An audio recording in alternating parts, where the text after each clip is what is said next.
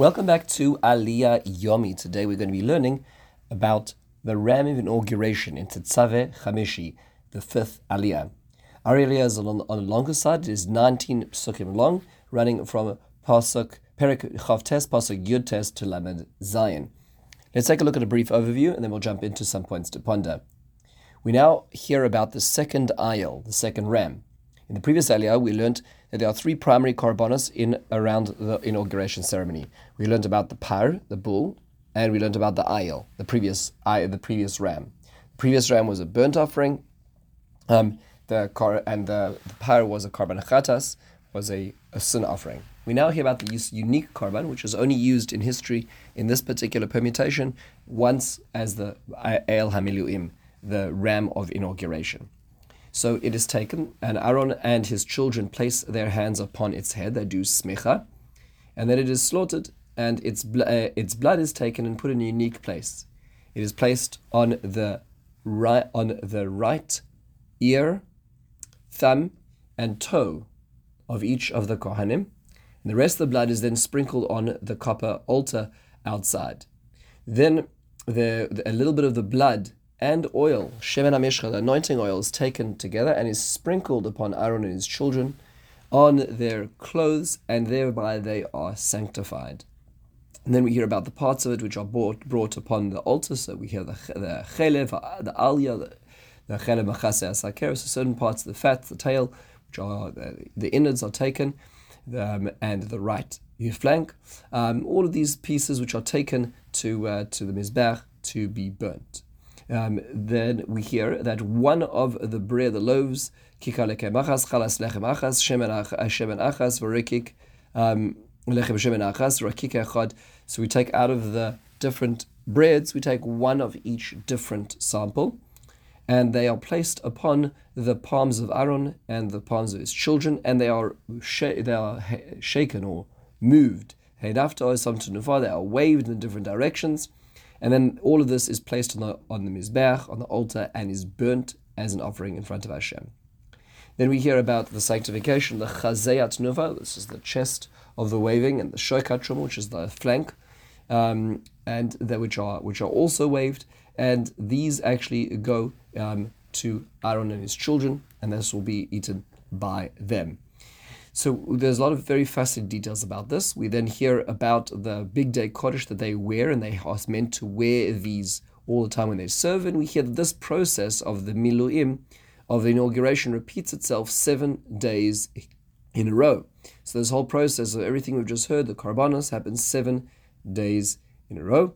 And Aaron and his children will eat the parts of the korban that are for them. It is cooked. It is by the entrance of the oil made of the tent of meeting, and they will eat the parts that asher kupar bohem, which are atoned for or by them, and they are holy, and which is why they need to eat them in the precincts of the Mishkan as well.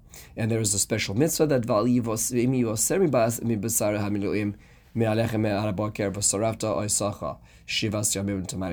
we hear that it is sarafta esanosa ba'esh. The remaining part is burnt in fire, and therefore it is we should not be left over as well. And we hear the conclusion of this whole episode that for 7 days the altar is going to be atoned to chaper ala mizbech, and if you touch it, anything that will touch it will become holy as well. A lot of very interesting details to discuss. First question is why specifically is the blood placed on the right ear, hand, thumb, and toe of the Kohen? So Rav Sorotskin points out in Learning the Torah that the clothes sanctify their full body, but not their extrema. Their face, their feet, and their hands were actually sticking out of the clothes, and they were not sanctified by the clothes, and therefore sanctified by the blood in this process.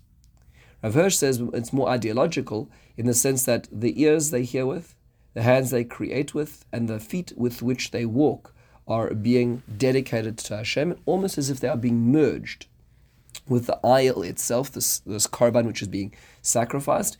And perhaps the idea is that they become the platform of the divine service. They are like the korban themselves, being merged with it as well in their creativity, in their action, and in their ambulation.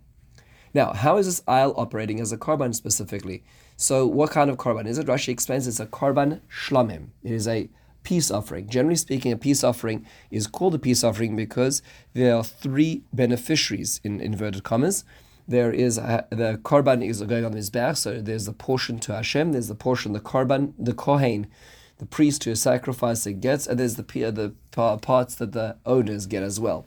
Rashi just points out what is unique is that in this case, Moshe is the kohen, he's the priest, the facilitator, and Aaron and his children are the owners, which is unusual. From here on inwards, after these 7 days, Aaron will become the priest, and his children become the priests, the facilitators. In this case, Moshe is the facilitator. Now, what is the function of this tenufa, of this waving? Rashi explains that Moshe and Aaron both held the cakes and the limbs together, and they moved it around in all four directions and up and down. This is to protect against bad rains and bad dews, to bring bracha, to bring blessing to the land, to Israel. So Rashi he says, "U'ma'akeves tlalim ra'im." It's to show Hashem it controls the land and that stops from bad dews, bad precipitation. The Ralbag says it's perhaps a symbol of the transfer of power from Hashem via Moshe as the conduit, and is symbolically done through this process of waving to indicate that there has been a passing of the baton. Now, how do future Kohanim become inducted to be Kohanim? So Rashi says, Lemashcha implies that in our aliya that they need only to wear these clothes which have been sanctified, and the clothes will sanctify them into their future service as well. Why does this whole process take 7 days in total? So the Gemara in Yuma, Daf Gimel Beis, asks the following question. Why is it, as the first mission in Yuma actually describes, that in preparation for Yom Kippur, the Kohen Gadol is separated 7 days before Yom Kippur? What is the function of this? Why is that? So Rabbi Yochanan in the Gemara explains it's as a copying of the Miluim, of the inauguration as described in our Pasha and in Pasha's Tzav. Reish Lakish, quoting the end of Pasha's Mishpatim, says this was because at Matan Torah there were 6 days in which the cloud was on the mountain, and then the 7th day Moshe entered the cloud. So this is the 7 days of necessary preparation to get to the acceptance and the closeness of Hashem. The Gemara then goes on to explain on Daf Daled and Beis that the reason for the 7 days of the Miluim of these inaugurations was for the Kohanim to learn the necessary avodah, the necessary work in order to facilitate as a Kohen themselves, which works very well according to Rabbi Yochanan's idea that the whole idea of the Kohen separating before Yom Kippur was based on the Miluim. Therefore the Kohen Gadol was preparing for the Karbanos, as the Mishnah describes, in order to get to Yom Kippur. Similarly over here, Moshe is teaching Aaron the ropes of service as well. Now, what did Moshe wear during these 7 days? So the Gemara in Tanis debates this, and the Gemara on Tanis Yud Aleph Amud Beis quotes Marokfu, who asked this question. He says he didn't know. He couldn't work out what Moshe Rabbeinu wore in this. He asked his teacher, and he said his teacher said that he only wore the basic garments, the white garments, not the Shmona Begonim and the 8 garments of the high priest. Why is that? Rav Soloveitchik, in commenting on this Gemara, points out that the 8 garments are a demonstration of a person who is representing the people. And the 8 garments are to demonstrate that his title is based on the communal consent. However, Moshe Rabbeinu was already selected. Moshe Rabbeinu did not need that level of verification or that level of noticing to facilitate this, because he was already separated as being an Eved Hashem initially. Finally, one last thing is, why did the Mizbeach require kapara? Why did it require atonement for all these 7 days? For what?